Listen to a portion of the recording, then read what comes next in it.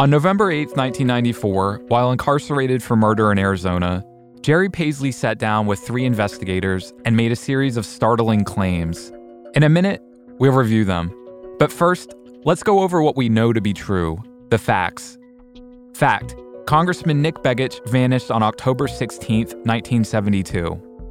Fact: Peggy Begich, Nick's widow, married Jerry Paisley 17 months later. Fact: Paisley had documented ties to 2 mob families, the Bonanos and the Licavolis. Fact: Paisley committed at least 5 murders and 3 bombings. Fact: Paisley and Peggy started a business, Max Inc., shortly after they married in 1974. Fact: Paisley and Peggy's partner, the company's vice president, was a man named Danny Zivinich. Fact: Peggy received a windfall of cash after Nick, her first husband, disappeared. These things we can prove. Now, claims. And again, these are Jerry Paisley's claims, not mine. Claim: Peggy Begich met with mob boss Joe Bonanno in the summer of 1972, right before Nick Begich vanished. Claim: Joe Iatarola, a Bonanno lieutenant nicknamed Joey the Eye, asked Paisley to carry a locked suitcase to Alaska sometime around September 1972. Claim: Paisley flew the suitcase to Anchorage, where he met up with 3 men, Danny Zivinich, Gene Fowler, and Larry Fowler. Claim: Zivinich later told Paisley that the suitcase contained a bomb and that the congressmen were assassinated.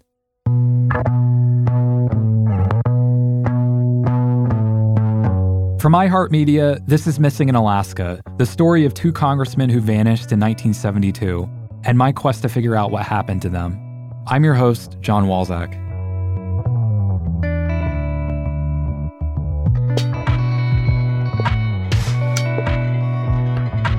On January 23, 1995, Paisley reiterated his claims during a follow-up interview. He kept naming the same names, including Larry Fowler. Only 27 days later, Fowler was shot to death on a remote road in Alaska. And that's a fact.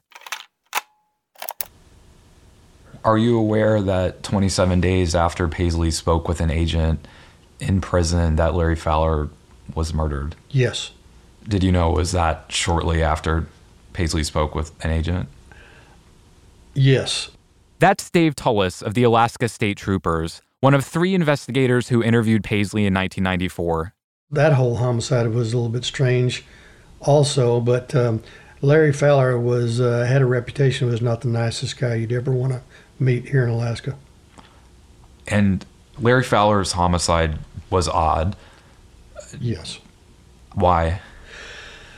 He was apparently drinking late at a club. He was the owner of a pawn shop. He called for a taxi. I don't know where his vehicle might have been at the time, and instructed the taxi driver where to go. And he ended up on the upper part of the hillside, he had fallen asleep, woke up, was really disturbed, as I recall it. He pulled out a handgun and threatened the taxi cab driver, according to the surviving member of this, which was the taxi cab driver. The taxi cab driver just happened to have a weapon in his vehicle. He pulled it out and immediately shot Larry Fowler. The cab driver said he acted in self-defense. This taxi cab driver did not have a history of crime. He was an immigrant to the United States and to Alaska. He was, I believe, Polish.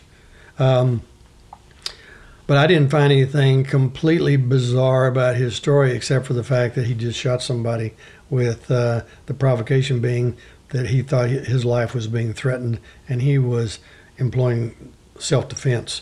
But it was just a strange homicide at the time. We had other homicides that followed that were a little bit strange also, involving some Russian immigrants. But this one was particularly strange because Larry Fowler was the victim. The night Fowler died, he had been drinking at an Anchorage bar called the Time Out Lounge.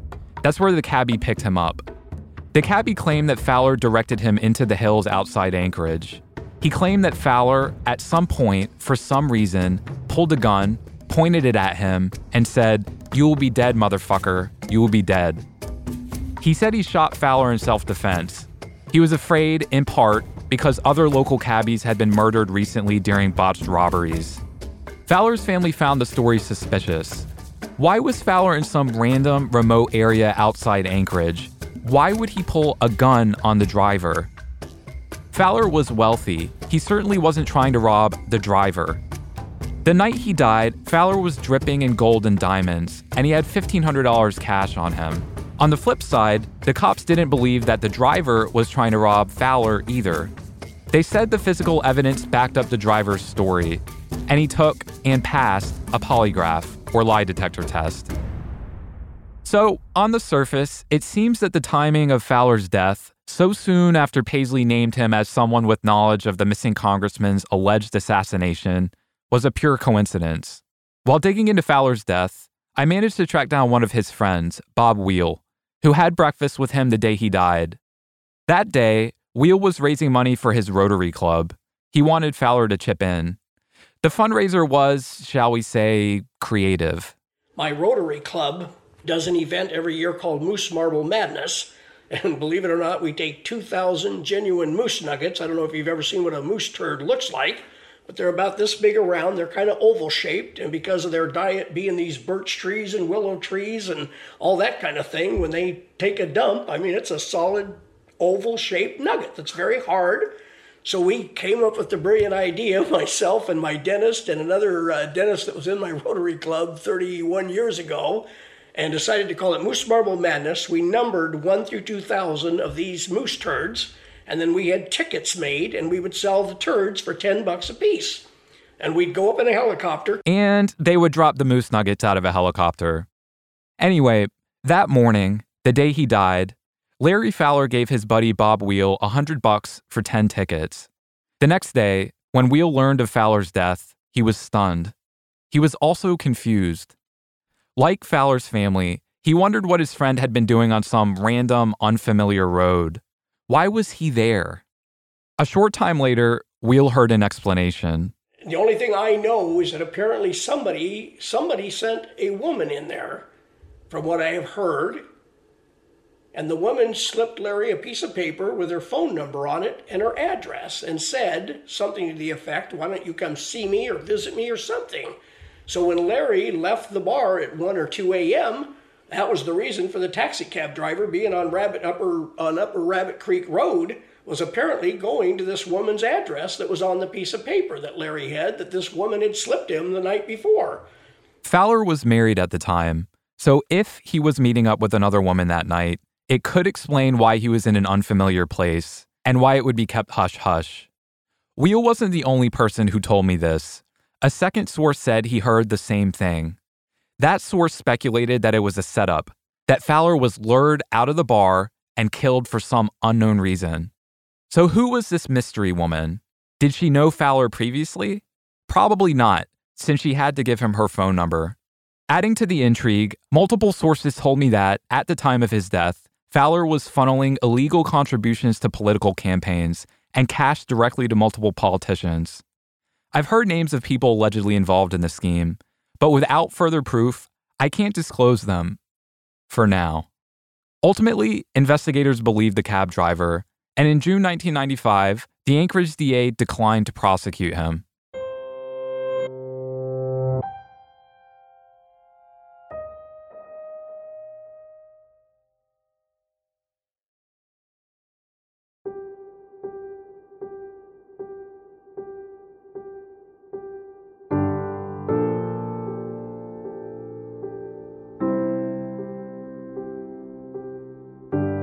So, Larry Fowler, one of 5 men Jerry Paisley said was involved with, or knew of, the alleged bombing of the missing congressman's plane, was killed before investigators could question him. But what about the other 4 men Paisley named, Joe Bonanno, Joe Iatarola, Danny Zivinich, and Gene Fowler?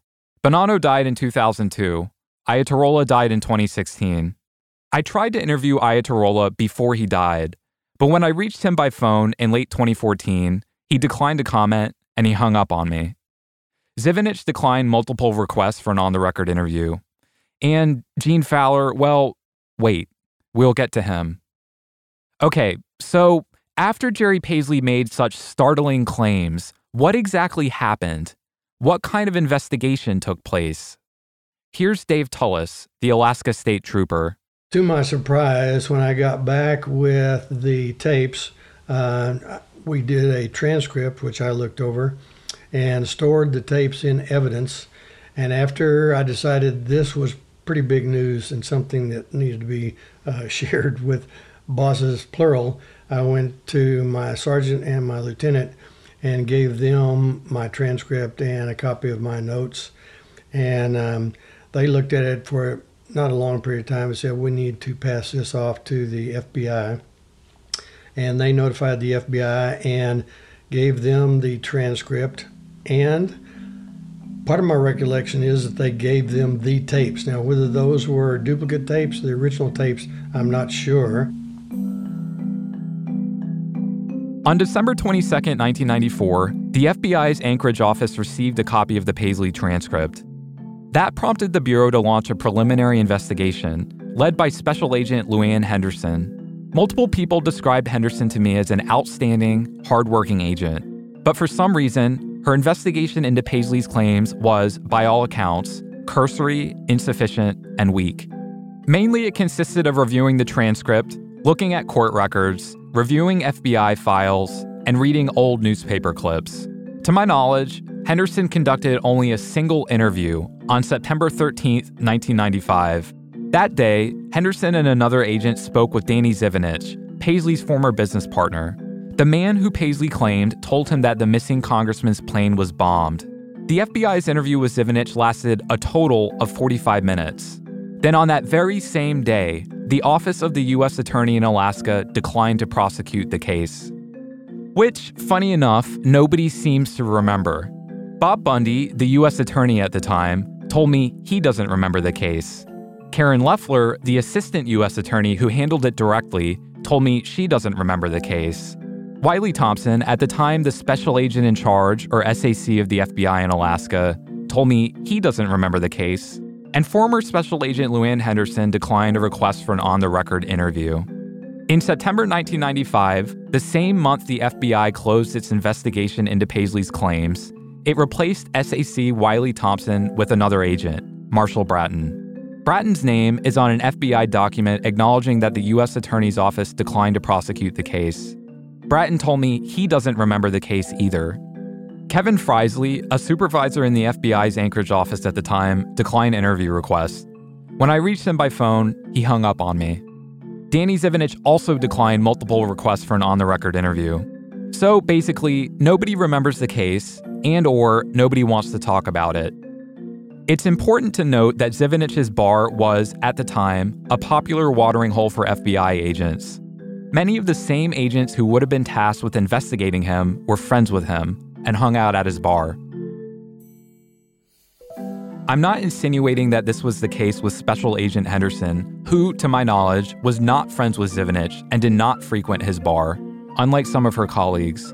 But why did the FBI only conduct a single interview, the Zivinich interview? Theoretically, the Bureau could have interviewed Larry Fowler, I guess. But to be fair, Fowler was killed only weeks after Paisley first named him. But the FBI never interviewed any of the other people Paisley named. Joe Bonanno was never interviewed, Gene Fowler was never interviewed, Joe Iatarola was never interviewed, and Peggy Begich wasn't interviewed. The FBI only interviewed one person, Danny Zivinich, for 45 minutes.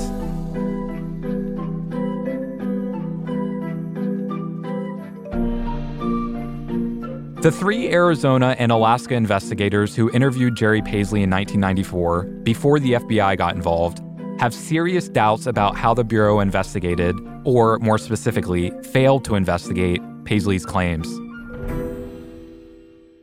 Do you think, given the severity and the seriousness of Jerry Paisley's allegations, that it is sufficient enough of an investigation to basically review archives and newspaper clippings and talk to one suspect for 45 minutes?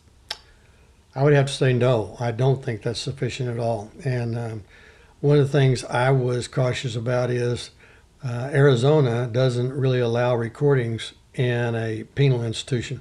But the Alaska State Troopers insisted, and I insisted, that we record the conversation. Had we not done that, there would have been no record of really what happened except our notes. The FBI doesn't record hardly anything in my experience. They use 302s where they write their notes, but they do not record. And I was very pleased that the troopers insisted, and I insisted, on recording the conversations.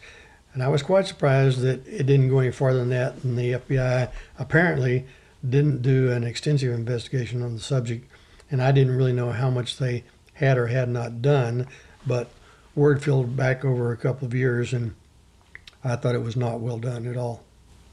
Dave Tullis is a reliable source if there ever was one. He served for 20 years in the U.S. Air Force as both a fighter pilot and an aircraft accident investigator. He served for 6 years as an Alaska State Trooper, investigating major crimes, including homicides. And later, he worked for the Anchorage International Airport Police and Fire Department. Then he retired. Mike Grimes, one of the other two investigators, also had decades of experience. First as a patrolman for the Anchorage Police Department, then on the Vice Squad, and finally as head of the department's homicide unit. Getting back to the FBI, when you got back to Alaska, what follow-up did you see on what Paisley had told you about the alleged bombing? When I got back, I knew, him telling me this. I knew how big a deal that was.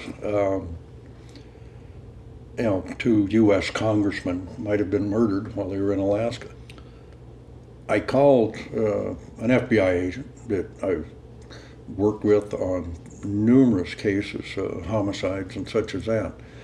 And we met, and I told her, and then, and she said, I got to take this right to the SAC, and at that time, I waited till we were thinking these murders he's telling us about, if the bodies showed up or whatever, they were probably trooper cases, from where he's saying they took them out somewhere. So Dave Tullis took the cassette tapes and had them all transcribed. And the transcription was multiple pages, about that thick. And so I waited till I got the transcript back. And so I ran off an extra copy and met with this FBI agent, Luann Henderson. And I told her about it, and I said, here's the transcript. And I said, this is way out of my league as far as my jurisdiction and such as that. And she took it, and I didn't hear anything from her for 3 or 4 weeks, nothing. And, which really surprised me because we had worked so closely on some other cases. We did a drug murder where we had to, fly to Arizona and work this drug murder and brought a guy back with us. And he took us to where the body was, up in Alaska. But so we had a great relationship, and I really a lot of respect for her. But anyway, she came back, or didn't come back with any information. I finally kept calling and calling, and and she said, well, meet me somewhere. So obviously she didn't want to meet in her office or my office. So we went and met, and she said, I said, what's going on? I said, I keep waiting for a phone call of somebody wanting to interview me. And she goes, this ain't being handled out of here. This thing, SAC, he called Washington, and Washington said, don't do anything. You don't put anybody on this. Do not open an investigation. Send everything you got to us. I go, oh, okay. And so I said, well, I would imagine that whoever they send to look into this is going to be calling me. That only makes sense. I know everybody. I took the statement from him, and I worked with the FBI over and over. I had just graduated from the FBI National Academy the year before at Quantico. I had been brought to Quantico to instruct on our homicide response team setup. And I'd been to Quantico and FBI Academy, probably 7, 8, 9 times. And they're not going to call me? I mean, I was amazed. I mean, I was brought as the Alaska representative for the founding of the International Homicide Investigators Association. I was the Alaska guy. And so I had been vetted by the feds over and over again. And these guys are going to come out of Washington, D.C., and they're not going to call the one guy that knows all these people? That doesn't even make sense. The FBI's investigation went nowhere. Like Grimes and Tullis, Tom Davis, the third investigator, also had a long, distinguished career in law enforcement. He worked for decades for the Arizona Department of Public Safety, focusing for a time on organized crime. Davis told me that, other than him, Grimes, and Tullis, someone from the FBI also interviewed Paisley directly. If that's true, and I can't prove that it is, there's no official record of the interview and no information on who conducted it. The Bureau, I know for a fact, interviewed Jerry, only because their answer back to me was, we didn't need your approval. And I sat back and I said, that's right. I said, did he cooperate? Well, he's not believable. I said, okay. To your knowledge, was there any more in-depth investigation or follow-up? No, but a lot of that basically has to do with the fact that the conversation had to do with a person that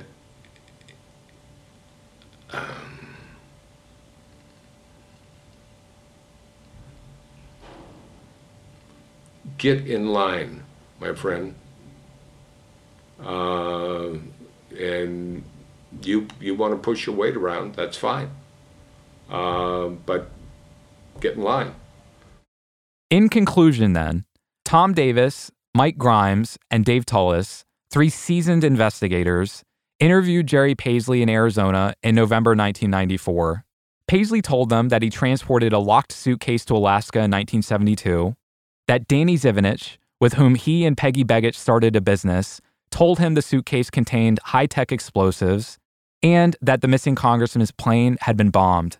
The FBI learned about this and conducted a cursory, feeble investigation.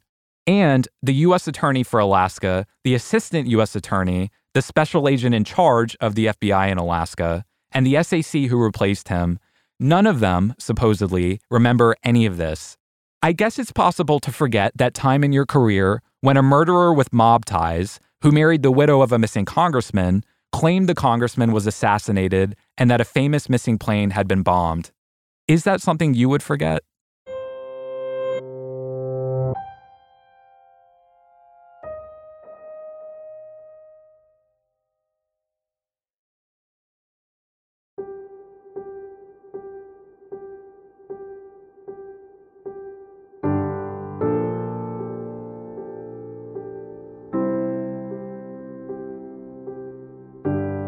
So, the FBI didn't do much, and the U.S. Attorney's Office declined to prosecute the case. What about the media? In the mid-90s, an enterprising producer for Dateline NBC named Chris Scholl learned about Paisley's allegations and launched his own investigation. Scholl, who's now an executive at NBC News, did a really good job. I respect him. We had some of the same sources. One of these sources gave me copies of letters and emails Scholl sent in the 90s and early 2000s. Typically, I would never report the contents of another reporter's correspondence. But since so few people investigated Paisley's claims, so many sources have died, and the information is valuable, I'm breaking that rule. In an email sent to a source on September 17, 1997, Scholl wrote that he spoke, quote, to a former reporter for the Anchorage Daily News. He won a Pulitzer for reporting on the mafia in Alaska in the 1970s, and he told me my theory was not only plausible, but that law enforcement sources of his speculated about a bomb even back then. Scholl continued, quote, the reporter told me one of his law enforcement sources took several statements from witnesses that night who reported seeing someone lurking around the plane. I'm trying to locate the officer who told the reporter this, and ultimately, those witnesses. So here we have a 4-time Emmy Award-winning investigative producer saying that one of his sources, a Pulitzer winner, heard directly from a cop that witnesses saw someone lurking around the congressman's plane the night before it disappeared. I know that's a chain of so-and-so heard from so-and-so, but look at the provenance. a cop told a Pulitzer winner, who in turn told a respected producer for Dateline NBC. In a separate letter to a different source, which I also obtained, Scholl emphasized that he was in no way a conspiracy theorist. Quote, "My profession requires skepticism, but I'm also a committed investigative journalist, and frankly, it just seems like something stinks here." He goes on to say that he was, quote, "immensely skeptical of claims made by people like Paisley, who clearly enjoys talking about his past exploits. That alone may be enough motivation for him to lie. But beyond that, he seems to have little reason to completely fabricate a story. And in fact, large chunks of what he's saying, I've been able to document." Honestly, I dreaded asking Scholl for an interview. This is just a weird situation for both of us. Because now, not only is Scholl an executive at NBC News, but specifically, he helps to oversee news standards, working on issues of fairness and accuracy. Typically, he would be one of the people helping to decide whether or not NBC reporters should participate in a project like this. So I was surprised that he agreed to do an interview, and I was excited to speak with him. You had the rare opportunity to speak to Jerry Paisley. Did you interview him in prison? I met him, not with a camera, but yes. He was in a jail, prison. It was whatever the name of the jail is there in Tucson. The Pima County Jail? Right, that sounds right. And what was that experience like, meeting him? Weird. I mean, I arrived and, you go through the normal security stuff with the jail, glass, reinforced doors, all of that kind of thing. Went past the security booth, checked in my stuff, and went into the room. And it was a small room. He was sitting across the table from me, kind of at an angle, and he was not wearing handcuffs, and just was sitting there. And we kind of shook hands, and I sat down. He sat down, and that's about when he told me he could kill me right then if he wanted to, which was I actually thought it was pretty silly. It seemed like he was trying to a little bit of bluster, a little bit of a bluff. I didn't take him seriously, but it was, I thought, a pretty good sign as to what this guy was all about. I asked Scholl what he meant in the 90s when he wrote that, quote, "something stinks here." Well, it was so weird, right? I mean, Paisley was an unquestionably lousy guy. And the fact that he was later got married to the wife of a congressman who died, and that he was making claims about having some involvement in that stinks, right? I mean, I don't know what it means. I wasn't able to determine for sure that he was telling the truth. That's clear. But I also wasn't aware of any evidence that I came across that would indicate he had a real good reason to lie. And prisoners, guys like that lie all the time, and they sometimes do it for their own reasons. It's not always clear what their reasoning is. Maybe he wanted to transfer to another facility somewhere. But from what I remember, there was no real upside to him lying about this. And as I had been told, he had also been truthful to law enforcement officer on a number of other occasions about other things he had been involved with that they sort of knew he had been involved with. So my conclusion was, this is weird. It stinks. It just by that it doesn't mean that I had this nailed down. It means that something wasn't right. It felt that way to me. Scholl said that while he can't prove anything, Paisley came across as truthful. I can tell you that when I walked in, when I sat down with him, I came away believing him, at least in part, and partly because he did not actually fess up to anything that would have made his role look, huge, right? He fessed up to a fairly minor role, and he also professed that he didn't really know why. That's my recollection anyway. He didn't really know what he was doing or the purpose of everything behind it. But he played this role, he said. So to me, I came away because I thought, if this guy was really trying to hype himself, he would have made himself a bigger character. He was already, I think, in life in prison at that point. He had really nothing to lose by fessing up to more. And I found him, I've interviewed a lot of people through the years who are lying or who have an incentive to lie. And I have a pretty good radar for that. There's no way to know for sure with him. But I just found him credible. Scholl also spoke briefly with Peggy Begich. I assume there's probably nothing you can share directly about that conversation. I don't want to get into the details. It's fair to say she thought Paisley was a bad guy. Yep. She regretted it, let me put it that way. But beyond that, I don't want to characterize anything. Ultimately, despite Scholl's hard work, Dateline didn't run the story, mainly because there was no definitive ending.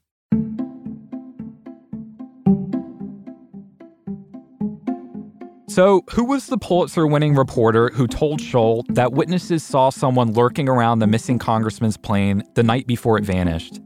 In an email, Scholl didn't name the reporter, but his description of a reporter who won a Pulitzer in Alaska in the 70s narrows things down significantly. In fact, there are only two people who fit that profile: Bob Porterfield and Howard Weaver. Porterfield and Weaver worked for the Anchorage Daily News. In 1976, they won a Pulitzer for a series they did on the statewide influence of the powerful Teamsters Union. I tried to interview the men, both of whom are still alive. Porterfield declined requests for an on-the-record interview. Weaver, however, agreed to speak with me. But after our initial email exchange, he stopped responding. Scholl said that, if memory serves him, it was Weaver, not Porterfield, who told him that witnesses saw someone lurking around the plane the night before it disappeared. Oddly enough, Weaver's name has come up repeatedly during my investigation, sometimes in unexpected situations. Multiple people, not Chris Scholl, but others, told me that Weaver knows much more about all of this than he's letting on, that he has specific, important information about Paisley's claims. So, Howard, if you're listening, call me.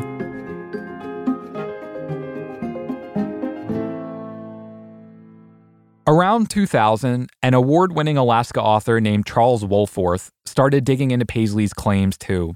Among other people, Wohlforth spoke with Mike Grimes, the Anchorage cop who helped interview Paisley in 1994. Grimes said he gave Wohlforth everything he had. But for some reason, Wohlforth never wrote a book. Like Chris Scholl, he dropped the project. According to Grimes, Wohlforth got scared off. Wohlforth did not respond to recent interview requests, but I did have a chance to speak with him briefly by phone in 2015.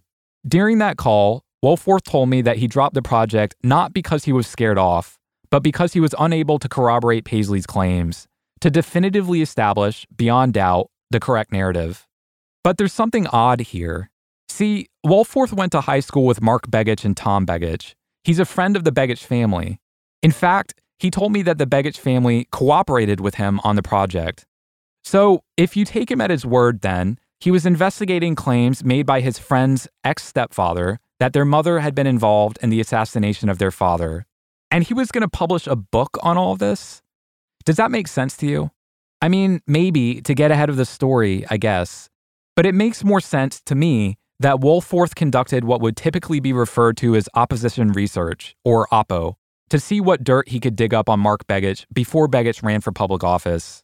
Shortly after Wohlforth dropped the project, Mark Begich was elected the mayor of Anchorage. He served 2 terms before winning a seat in the U.S. Senate in 2008. In 2014, he lost his re-election bid. In 2018, he lost a gubernatorial bid too. Tom Begich, his brother, is also a politician, an Alaska state senator. Via email, Tom Begich denied that Wohlforth's research was some kind of Oppo project conducted on behalf of the Begich family.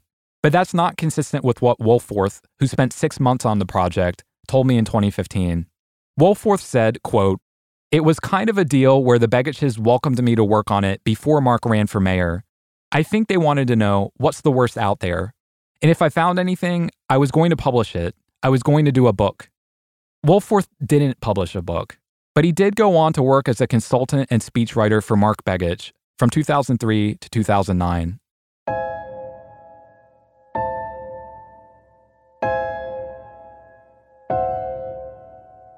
So, in conclusion, before me, there were at least two other journalists who investigated Paisley's claims, Chris Scholl, the Dateline producer, and Charles Wohlforth, the author. However, Paisley's claims were never made public until 2015. That's when I published Foregone, an initial story on my findings. And that year, I pitched my research to every major news outlet in Alaska, every newspaper, every magazine, every TV station, every news radio station. Not a single outlet in the state reported anything I found. And you know what? I respect that. Okay, nobody owes me anything, obviously. But this isn't about me. These were serious claims about a missing politician that prompted a previously unreported FBI investigation. And I made clear that I wasn't alleging anything. I did not pitch a story saying the plane was bombed. I pitched the story saying Jerry Paisley claimed the missing plane was bombed. I offered to connect reporters in Alaska to my own sources. I offered to provide documents. In the end, only a single Alaska reporter interviewed me. And then that reporter didn't air the piece. In my opinion, Paisley's claims deserved to be investigated. Here we have a convicted murderer with documented mob ties who married the widow of a missing congressman and claimed he played a part in the death of the congressman. So why did the Alaska media ignore this story? I'm not entirely sure, but I can make a few educated guesses. First, it's toxic. Alaska is huge land-wise, but it has a small, insular circle of political and media elites. Why rock the boat? Why piss off a powerful political family in the state, the Begiches?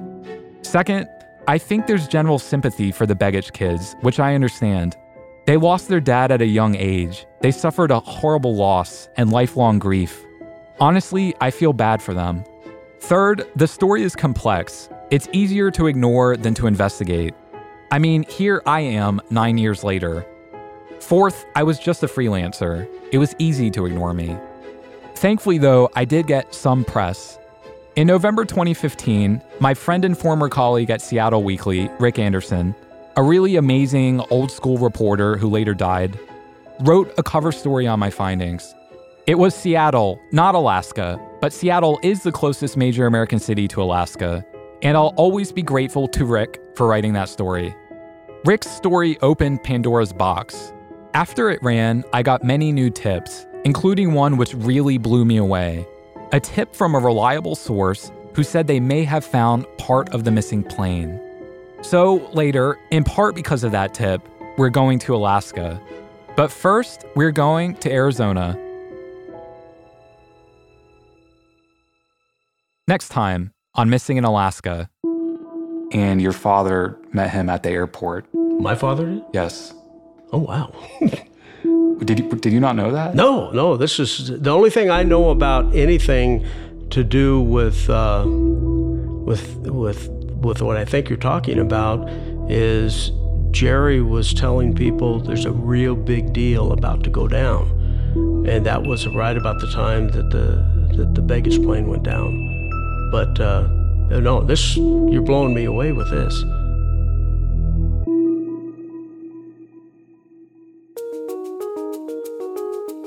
Before we go, two things. First, we're dropping a bonus episode this week. It's the full text of a never-before-published report on Jerry Paisley, prepared by a private investigator for Dateline NBC. So check it out. Second, something new, an epilogue. In 1997, 2 years after the FBI ended its investigation into Jerry Paisley's claims, the Bureau got an interesting new lead. A tipster, whose name is blacked out in records I obtained, sent the FBI copies of letters exchanged between two people who discussed the alleged assassination of the missing congressman. The names of these two individuals are blacked out, but let me read you part of an official FBI document with the word blank substituted in for redacted sections. Quote, "The correspondence, which covers the period September 12th to October 31st, 1995, consists of letters allegedly written by blank to blank that he had a conversation with blank in which blank claims that while in Alaska in 1972, he and blank placed a bomb aboard Congressman Hale Boggs' plane. Blank allegedly told blank that the bombing was carried out on the orders of his boss, alleged blank, who was doing a favor for Hoover. According to blank, Congressman Boggs wanted to cut the budget of the FBI, and Hoover wanted Boggs taken out. So again, that's part of an official FBI memo.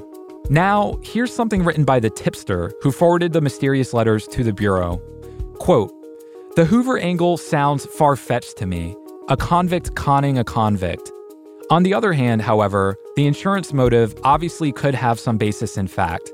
At any rate, I will keep you informed if there are any subsequent letters." This is absolutely fascinating. Someone, somehow, got copies of letters exchanged between two people, two convicts apparently, discussing the alleged assassination of the missing congressman. Was one of the convicts Jerry Paisley? Maybe, maybe not. I don't know. Something else that's very interesting. The mystery letters cover the period of September 12th to October 31st, 1995. So the letters start on September 12th, 1995. That was exactly 1 day before the FBI interviewed Danny Zivinich.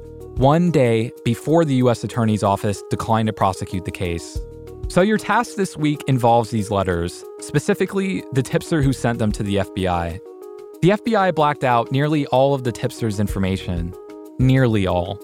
At the bottom of the tipster's letter, still visible in the footer, you can see the following.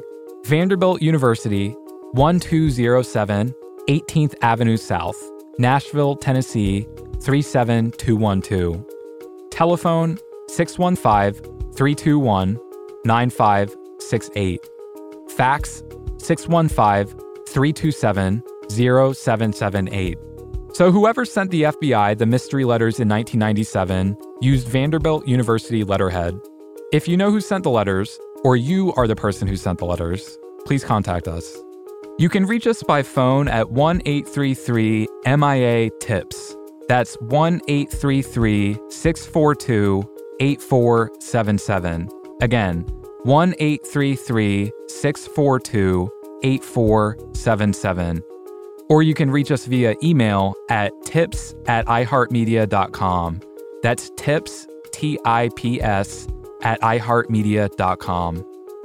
An important note, none of the people Jerry Paisley claimed took part in or had knowledge of the alleged bombing, Joe Bonanno, Joe Iatarola, Danny Zivinich, Gene Fowler, Larry Fowler, or Peggy Begich, were ever charged with or convicted of crimes tied to any of Paisley's allegations.